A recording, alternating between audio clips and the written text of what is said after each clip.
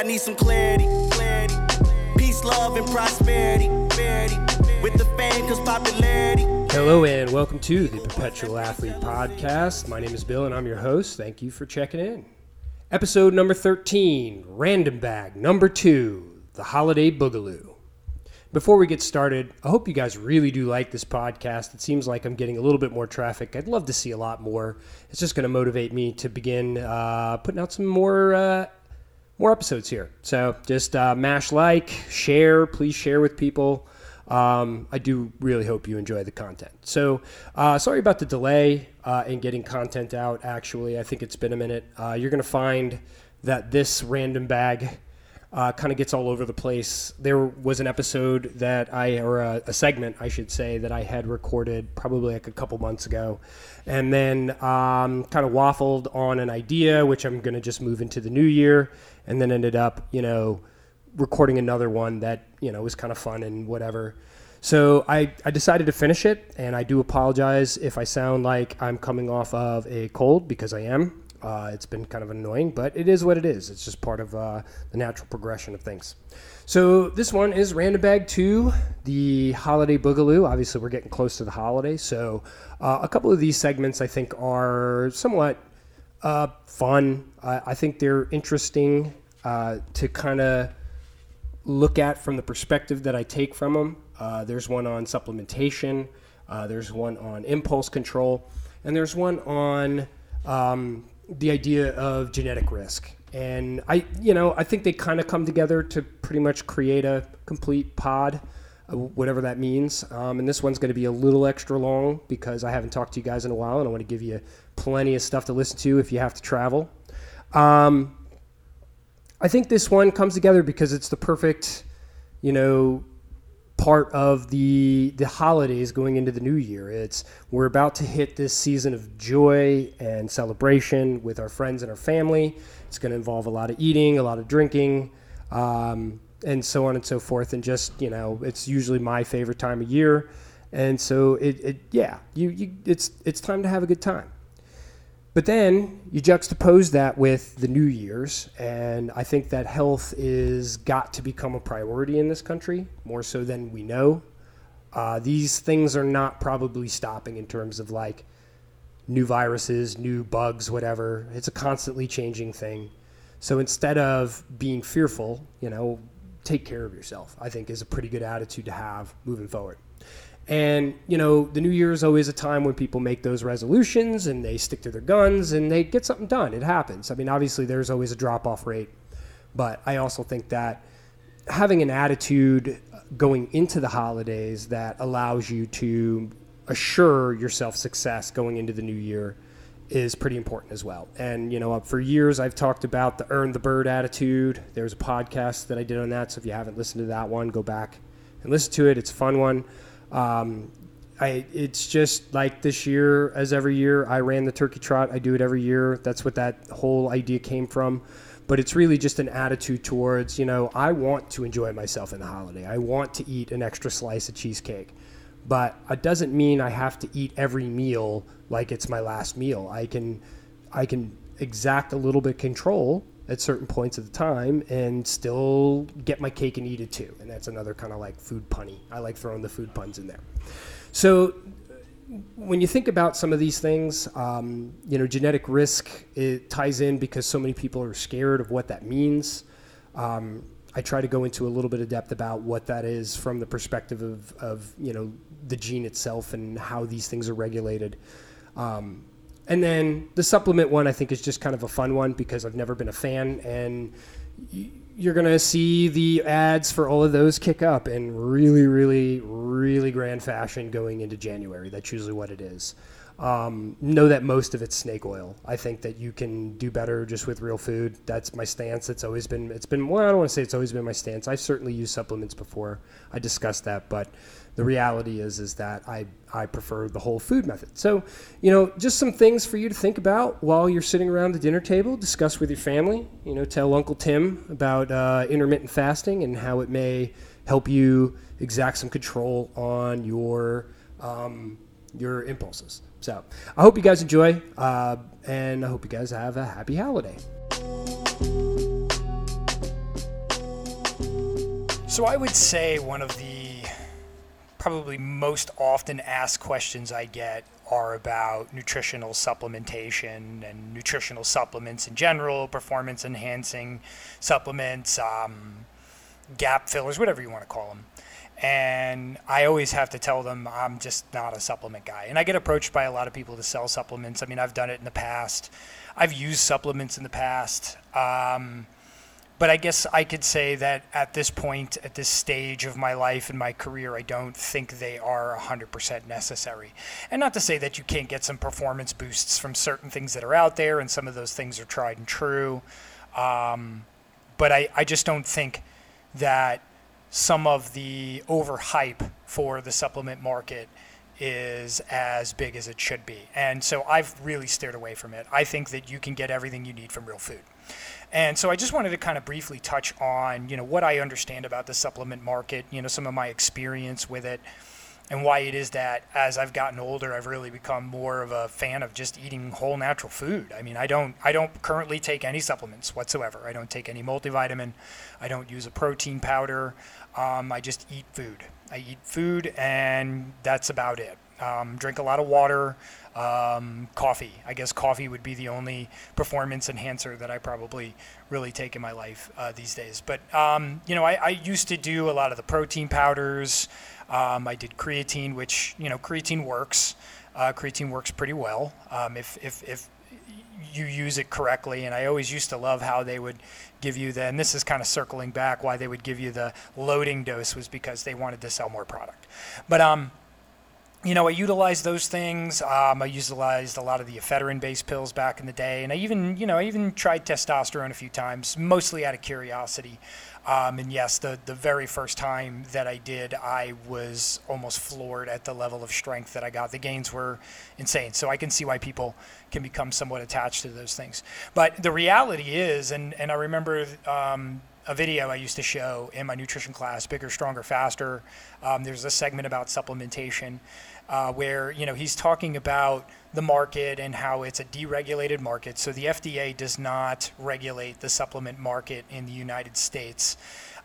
They get around that by the way that they use the language on their packaging, and that allows them to pretty much do whatever they want. None of that stuff's going to get tested. In fact, a lot of other countries have much stricter rules about what can be sold as a nutritional supplement. And actually, kind of preparing to do this talk, I just found an article where there was a scientist calling for better, more thorough research because of the exploding market of nutraceuticals. And as I was doing that same search, I just, searched nutritional supplements, and it's crazy the amount of stuff that pops up right away. And I haven't really been abreast of the market in a long time, so I don't know a lot of what's out there or what the new hot thing is, but I just find the proliferation of it interesting, and I find how little people know about the industry interesting. So to kind of circle back to the Bigger, Stronger, Faster thing, idea was that he was talking to people in this market, and he was finding out that people that were marketing certain products were actually using steroids. And so the whole documentary is really about the use of steroids and how why wouldn't people use it, the baseball and the wrestling and all the stuff. They kind of chronicle a lot of that in that. It's a really cool, fun documentary if you've never seen it before. But he kind of circles back and he says, why are we spending all of our money on products that may work when you just spend the money on something that does work, which is the testosterone? So it's just funny how that kind of plays itself out with the nutritional market and the nutritional supplement market. So, I think there's some that have value. I don't want to bash them all. I think there's a lot of stuff that's just crap. Like for instance, the cleanses, all the little cleanse deals out there are all crap. And don't get offended if you sell a cleanse, please. I just don't see a value in it. You can fast and drink a lot of water, and that's going to cleanse you quite fine without having, whatever mixture of botanicals is going to trap whatever impurities or whatever in your blood. I don't know. Some of that stuff just seems like hocus pocus to me. But protein powders, things like that, always have value for people that want extra protein, especially if you're active and you're maintaining a certain type of diet. It is a gap filler that has value. I think people need to be very specific about what they're looking for and not just buy any protein powder. Now, again, it's been a very long time since I've purchased or looked at any of those, but there's certain types that are better than others in terms of like the quality and the potency. You should always do massive reviews on any of these things you purchase, especially if it feels like it's one of the multi-level marketing type deals, because you never really know. And I spent some time with a couple of those, and I find that all the products are pretty much the same.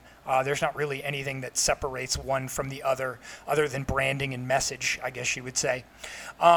There's some other things out there. I think there's more traditional type deals that are out there that have some value as well. There's some herbs and stuff like that that certainly have, like turmeric is a big one.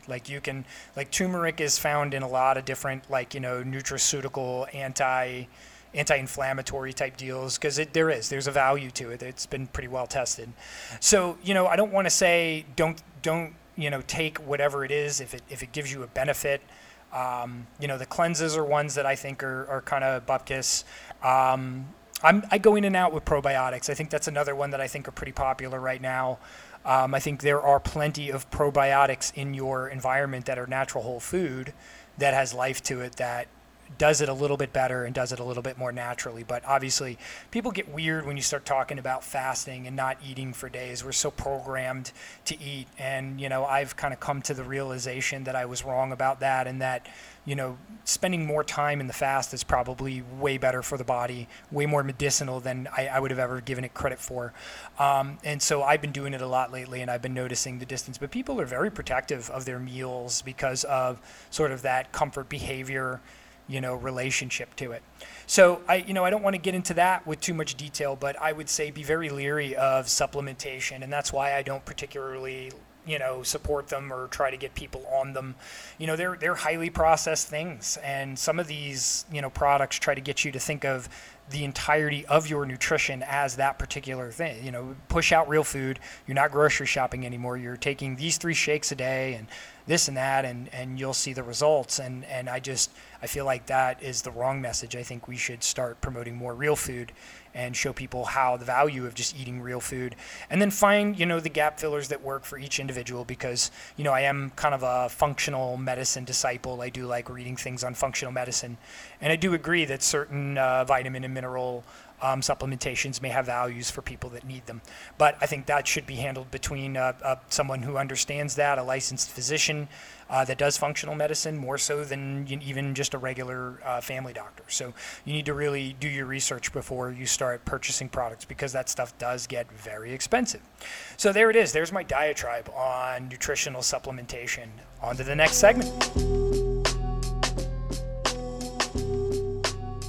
So one of the topics that I typically do enjoy, because I think this is one of those areas in which people don't really quite get what the term genetic risk means. And recently this conversation was brought up to me because I was speaking with a new client, and they were talking about, family history of certain genetic issues and how it seems to be playing out with their health. And I basically told them that genetic risk is not a death sentence, and though I think it's pretty clear that humans are all born to die, I know that's a tough pill to swallow sometimes, but the reality is that your genetic risk is really that. It's a risk. It's a probability of you developing a disease. It's not a foregone conclusion. And so I wanted to just briefly kind of talk about this and give you my opinion on this. I don't think there's going to be a ton of science in this. I'm going to give you from the perspective of what I learned. And hopefully you guys kind of understand this equation a little bit better as we go. So first, let me just kind of briefly get into how I started learning about the genome. So when I got into grad school, I became really fascinated with the cellular molecular principles of the human body. That was part of the way that the department was going at the time.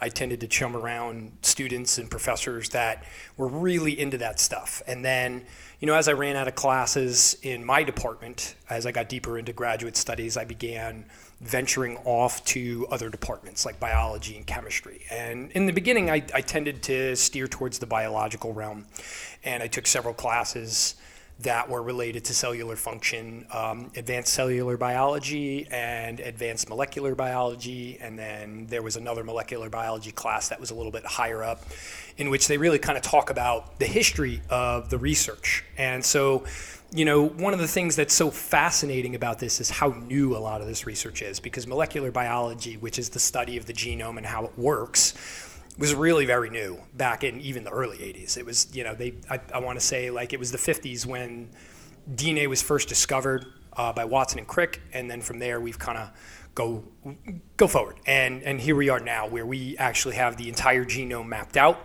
and we can start actually looking at genes and seeing which ones relay certain risk. Now, why is it that I say that it's not a foregone conclusion and that risk is really just a probability of getting a certain disease? Because the reality is, and this is where I think I work a little bit more, people who are geneticists in internal medicine work more at that cellular level using the different medications and stuff like that. For me, I like to look at behaviors and environmental factors that may actually upset the balance, because the reality of genetic risk is this: if the environmental factors are not available, the genetic risk may or may not ever be expressed. And that kind of goes into, I think, what the science has shown over time. And again, I mentioned a few seconds ago how molecular biology is still a very young industry. However, what they found sort of allows us to understand why genetic risk is a hit or miss factor, why some people who have it in their genome get it and why some people don't. And even then we can talk about what the environmental factors that may lead to the expression of a gene, but it doesn't always necessarily mean that it's going to become a full-blown disease. And there are certain genetic factors that are a little bit more potent than others, but I think most of them that we tend to talk about in the health and fitness realm, which are related to heart disease, related to cancer, related to diabetes, these things are all infinitely preventable if you are smart about the way that you allow your body to experience the environment. And I think the best way to describe the DNA and what has been elucidated by the molecular biology study is that it is a sensory system.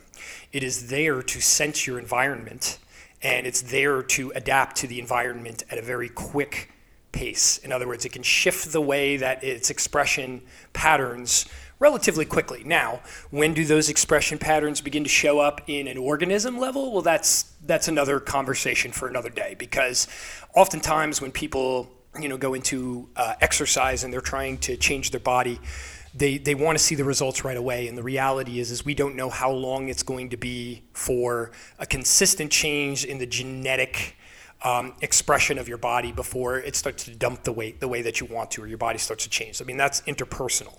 And I think that's the best way to describe why genetic risk is such a crapshoot, is that everybody has this mixed bag of genetic expression, and everybody is born into a certain environment, and sometimes that environment doesn't match what the genetic expression is, sometimes it does. And it's always interesting to see how the different phenotypes play out as this goes.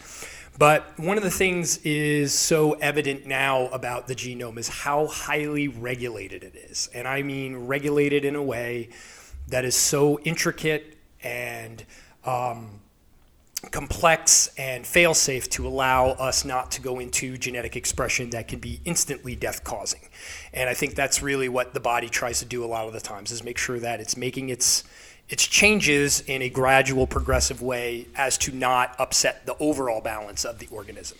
And this term is actually called epigenetics, and I'm sure some people have heard this term before. It's a pretty popular one out there now in health and science. And really, originally, when they started to code the genome and look at it, they were looking for all the instructions built into the actual code. So the various orientations of the different bases that make up DNA, which is more or less the blueprint. And we're not even going to get into the RNA and all this other stuff. And I know that's a fun topic right now, but we won't get into that today.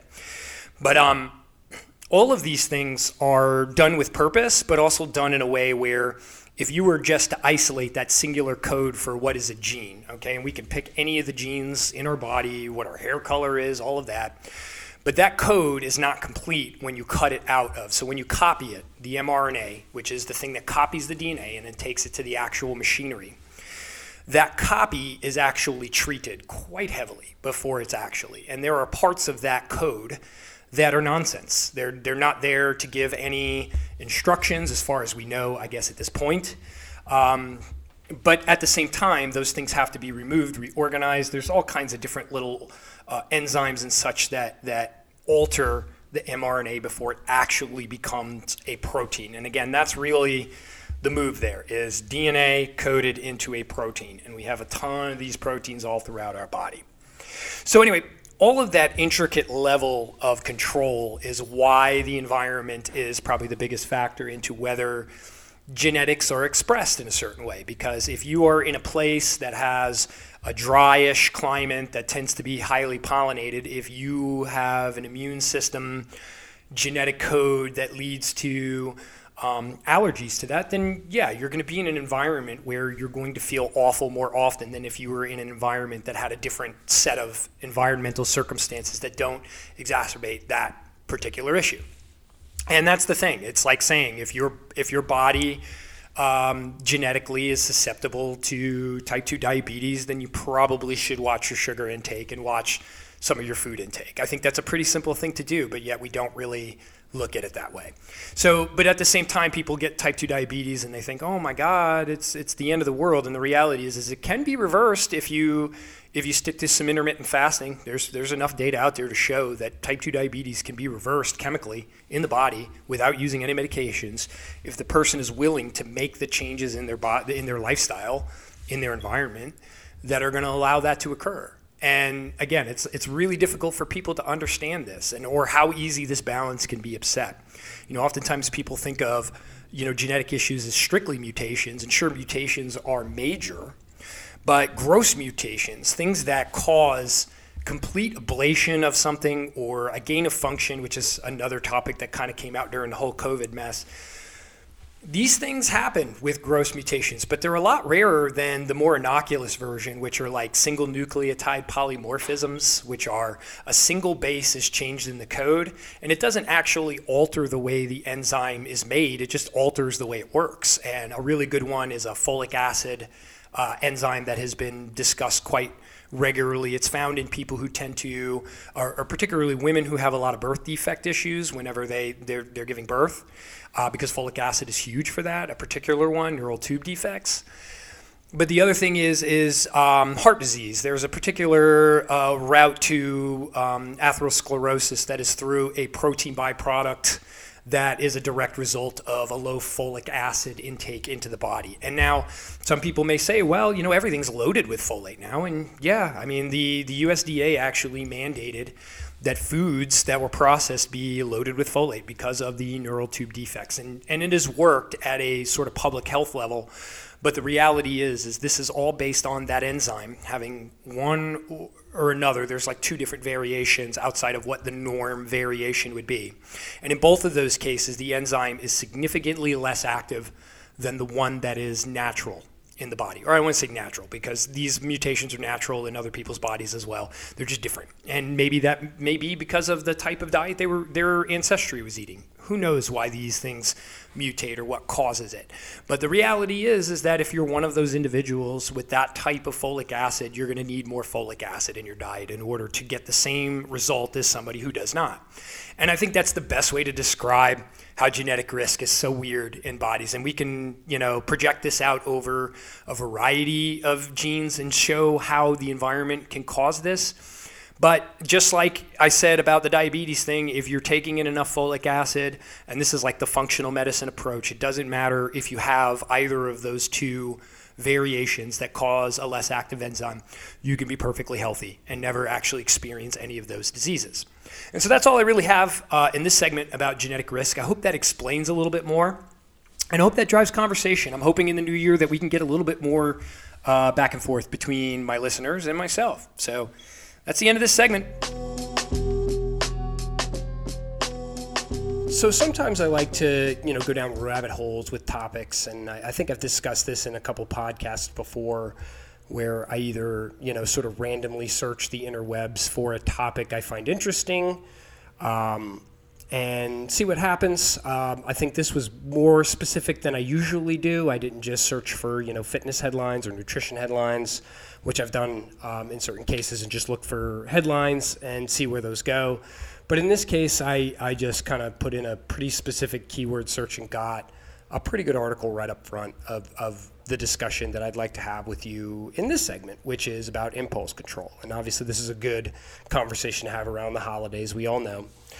So, one of the things that I find interesting, and one of the directions that I'm going as a coach in terms of nutrition, is looking at intermittent fasting as a primary way to get people into healthier behaviors. And it has some validity in a couple cases. And I think in another pod, I talked about the biochemical validation I think I've gotten from an individual.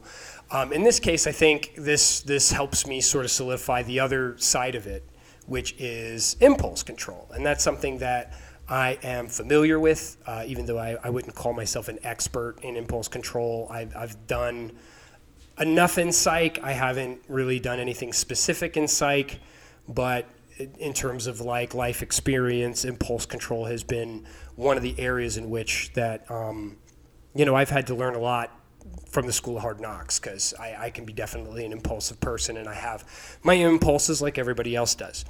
So, what I wanted to see was its connection to food, and I'm not like terribly surprised at the correlation. What I think surprised me in this article, and why I decided to throw on the mic and just go right away with this instead of doing a little bit more research, or even reading the entirety of this article, which I plan to do down the road. I just found it interesting that one of the things they cite is that it's not necessarily a conscious thought when you end up being impulsive about food. It's typically a cue-based thought, which is a term called heuristics. I think kind of like a layman's way to discuss it is like a knee-jerk reaction. So, you're hungry, you see a cue, the cue instantaneously, there's your decision. There wasn't a whole lot of effort put into that decision, and certainly, the consequences of that decision were not really weighed out. And so therefore, there you go. And some people, that's really easy. There's, if they're not going to seek, healthy behaviors, obviously I try to encourage everybody, but people are people, they're going to do what they want to do. And some people, that's just it. That's the way they treat food. It's there, it's immediate, it serves its purpose instantaneously. And that's one of the things with impulsive behavior, is that it's immediate need to scratch an itch, to fulfill whatever that desire is. Now that can become way more problematic in other realms of mental illness. We're just going to stick to the food side of things right now and just talk about how it relates to food. And so that was interesting. It's that part of the problem is that in most of those cases, there's not a ton of conscious thought. Now, people do, go into the New Year's looking to eat healthier, and people are always talking about it. I hear a lot from individuals when they hear what I do. The biggest thing, the most important thing before you begin to really try to change some of the foods is getting control of the impulse and understanding that typically those impulses are just, it's an ease of access. It's cue-based, and it's an ease of access. So when you begin to start exacting some kind of conscious control over it, it's going to kick back on you. And that's, I think, the thing that you see, and why a lot of people fail at changing their dietary habits, is because they don't understand exactly. They think that this control is easy, but if you've allowed this control to be sort of just governed by an instantaneous cue for so long, it's going to be very, very difficult. And then the problem also lies with the biochemistry of these foods. A lot of the food tendencies are, fast food, junk food, things that have a lot of, the highly palatable, really can mess with your brain chemistry, not just because of the amount of sugar, added sugar that tends to be in them, or just really highly processed carbohydrate sources, but also a lot of the additives and things that are put into food. It tends to drive the tendency. So to sort of completely separate you from that instantly as you are enacting the control is a very difficult thing to do. And so it just certainly makes sense to me, I think, moving forward as a practitioner. And I think the path is the intermittent fasting, because it is a way of consciously first exacting the control on the behavior. And I think that has to come more so before you start really tinkering with the types of food you eat and you start understanding how to make conscious thought. And to be honest with you, there's enough bad information out there that I don't think people always understand what a good conscious thought is, or how they can work in things like, the holidays or birthdays or, special events, special moments where those foods are not only of very high quality, but also have more of a meaning other than I just really felt like having a piece of pizza, so I went and got a boxed pizza. And that's what I think this basically says to me. Now, I want to go through, they use this scale here called the UPPS scale. That's basically what this article is about. That's why I don't think the information that I would be getting from the rest of this article was really going to impact the overall message. But there are some interesting things here, and you can just look at, some of the ways in which they look, and some of these might describe you. I remember reading some and laughing a little bit, but the number one, there's 5 things that they say go into this scale. It's multidimensional. Negative urgency, then you have lack of premeditation. The third one is lack of perseverance. Then the fourth one is sensation seeking, and then the final one is positive urgency. So you could kind of guesstimate what some of those are, and if you're interested in the article, just let me know and I'll send you the link. But intermittent fasting, I think, is a way to kind of deal with some of these things, and particularly when food is not necessarily a conscious thought, it's really just a reflex reaction to being hungry. When you get into that realm, the area that I think most people would probably, there's going to be some kind of a feeling of, well, what do I do? And typically that leads to, different bad behaviors, because if you're not trying to just say, oh, I won't eat in this particular case, then sometimes you're just going to, when you're reacting on impulse, then you're going to, end up with something bad. So what this, it just kind of resets the system is what I'm trying to say. And I think I got a little rambly there, but, so think about that when you guys are sitting around the dinner table. I know that's a fun place to do it during the holidays, but really think about it as you move into the new year, as if you're really trying to change your diet. Consider intermittent fasting for the impulse control side of it. And if you haven't listened to the Earn the Bird, which is one of my favorites, we talk about that attitude, understand that not every meal has to be massive for the holidays. And I think you guys will make it through it all right, and we'll see you on the other side. Oh Lord, Sharif knockout. Local rapper part one.